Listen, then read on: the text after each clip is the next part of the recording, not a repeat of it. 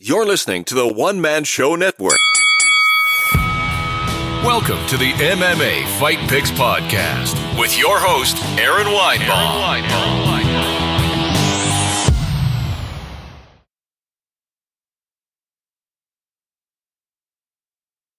Hey kids, welcome to the MMA Fight Picks podcast. I am your host, Aaron Weinbaum, and not only am I 1 day late with this podcast, I am 2 days late with this podcast.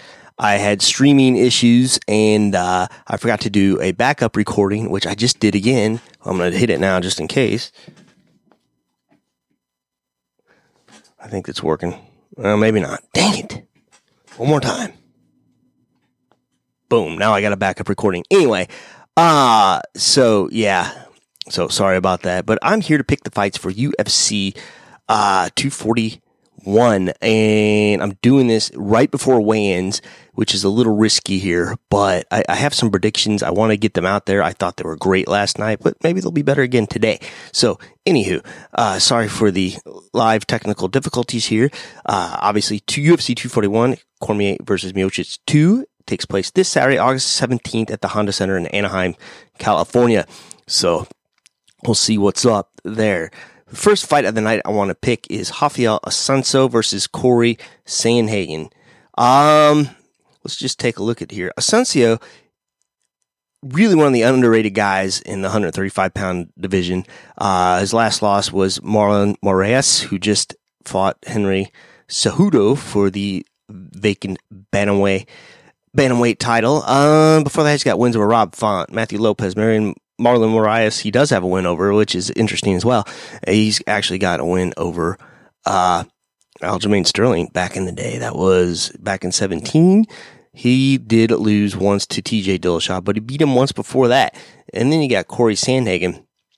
I do think this fight could be a sleeper, but I think it's a bit of a mismatch here. Corey last beat John Lineker back in April, Mario Bautista, Alessandra. It's not exactly as much of a who's who as Assunção's going to get. And I am a big believer in strength of schedule, so I think Assunção's got this for sure. All right, next up.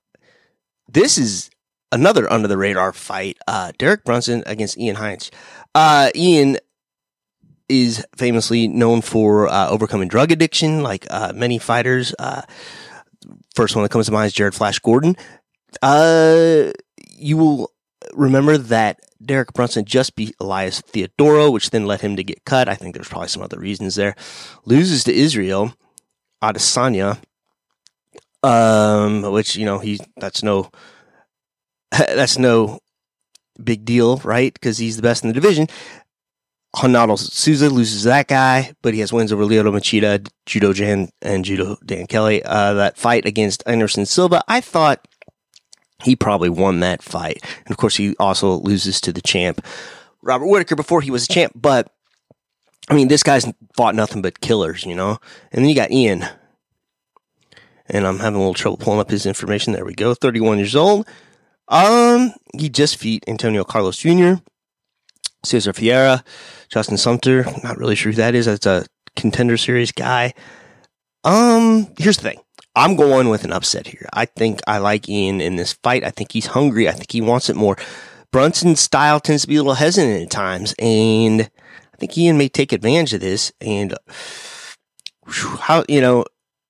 he's got some wins by knockout. His last two were by decision, but yeah, I'm going with the upset here. Mark it. Now, this next one, Yoel Romero, Paulo Costa. Okay? I'm going to say it right now. I don't know what's going to happen here in the next half an hour, but my guess is that Yoel does not make weight. Why would I think he would? He has not made weight twice in his last two fights. His loss against Robert Whittaker and his win against Luke Rockhold. Yoel's another guy, though, that's fought the tops in the division. Robert Whittaker, he, of course, lost to twice. Chris Weidman, he beats. Souza, he beats. Machida, he beat. Kennedy, I don't know if that was a win or not, because I felt like he cheated to win that. That's the whole hand in the glove thing on the stool, whatever. And then you got Costa, led by Captain Eric, who's one of the most underrated coaches in MMA just because of his shtick. But I will tell you this. Henry Cejudo is no accident. They plan a camp around Henry, tailored to his needs. Why would I not think he would do this with Paulo Costa? And let's take a look at his wins. Uriah Hall, Johnny Hendricks, Awali Bangbus. Here's the thing. I don't know how much Yoel is killing himself at 41, 42 years old to make 185 pounds. He is a big dude. And then you got Costa. I think I'm going to go with the upset on this one as well. I think Costa is young and hungry. I think he's underrated. It's people say, he doesn't have the strength of schedule, whatever. But I'm going to go the Captain Eric route. I think that his coaching and his training will be the difference for the modern day MMA fighter. And we will see if I'm correct on that or not. Next up, we have Anthony Pettis, Nate Diaz. The return of Nate Diaz after, 3 years, I think. His last loss over Conor McGregor, which I think he probably won. Here's the thing with this one. Conor McGregor, undersized for 175 pounds, or 170 pounds rather. Nate Diaz, he's bigger, probably better suited for 165 pounds, but way bigger than Conor. I think the difference here is Conor didn't have that one-punch knockout power that he's used to at 170 pounds. Pettis just cracked one of the biggest welterweights in the division, Stephen Wonderboy Thompson, and proved he's got knockout power at 170 pounds. Now, here's the rub. I get that Nate, maybe not so active, but he's a good mixed martial artist. Obviously, we have Pettis that has been more active, but I'm saying right now, Pettis wins this fight. Nate is about as overrated as you can get just because of his popularity. I don't know what else to say about that. Nate has not had a good run, man. Here, let's look at Pettis first. Wins Steve Wonderboy Thompson, just like I said, that's at welterweight. Loses to Tony Ferguson because he broke his hand. That was just a corner stoppage, and I totally agree with that. Beats Michael Chiesa. Loses Dustin Poirier. I think that was that weird, I think that might have been that weird rib injury. Beats Jim Miller. Loses to Max Holloway, fighting in a weight class he should have never tried to fight at. That was 145 pounds. Beats Charles Oliveira. Okay, and then he had a skid, After beating Gilbert Melendez, he did have a skid there. Dos Anjos, Eddie Alvarez, Edson Barbosa. This is way back in 2016, though, and I think he's shown that he's rebounded. Now, take a look at Nate. You're on steroids. No, Nate, you're on steroids. He has fought Conor McGregor twice. First time decisively beat him. Last time decision loss, which I thought probably could have went his way, but I'm not putting a lot of stock in that because I think Conor's way too small. For that, he beats Michael Johnson, but loses to RDA, Rafael dos Anjos, and this is at lightweight. Beats Gray Maynard, gets knocked out by Josh Thompson, loses to Ben Henderson, okay?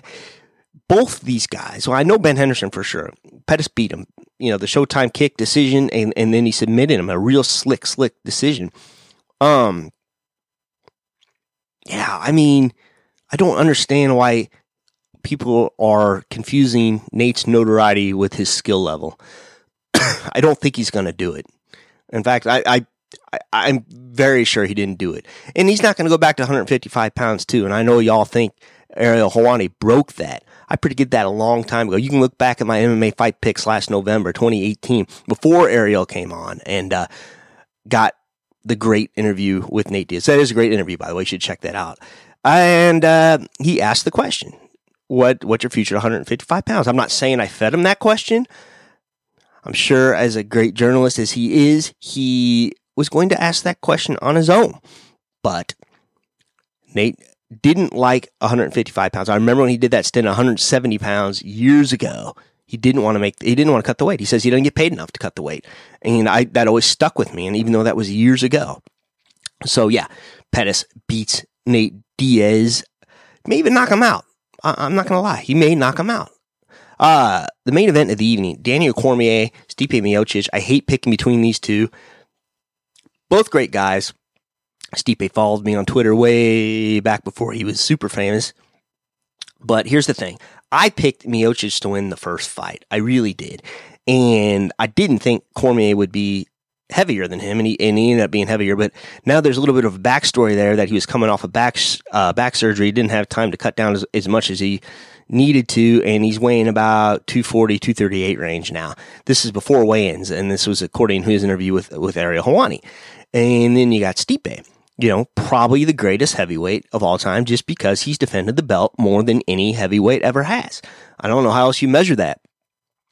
So here's what I'm thinking. I don't think I gave Cormier a fair enough chance at heavyweight. I think he's a better fighter at heavyweight than he is light heavyweight because, well, let's face it, he's got 2 losses at light heavyweight, both to John Jones, mind you, but I think that weight cut takes something out of him.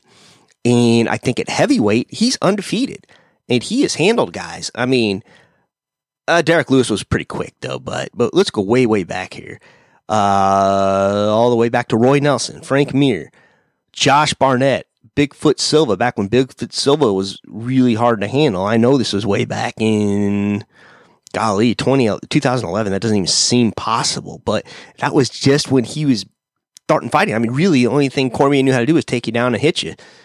His skills have way suppressed that, and he's, people say he's a slow starter, this and that. He swarmed Stipe, and I think mainly because he had the energy to swarm Stipe. I don't know what happens if this fight goes on a long time, but, Stipe's got the wins too. I mean, he made Ngannou look silly. He beat JDS in a rematch, Alistair Overeem, Verdum. I mean, knockout. His last loss was junior back in, before Cormier was junior 2014, but he has shown tendencies that he can lose. He got knocked out by Stefan Struve. Cormier doesn't show that at heavyweight. And I think in the end, Cormier has this.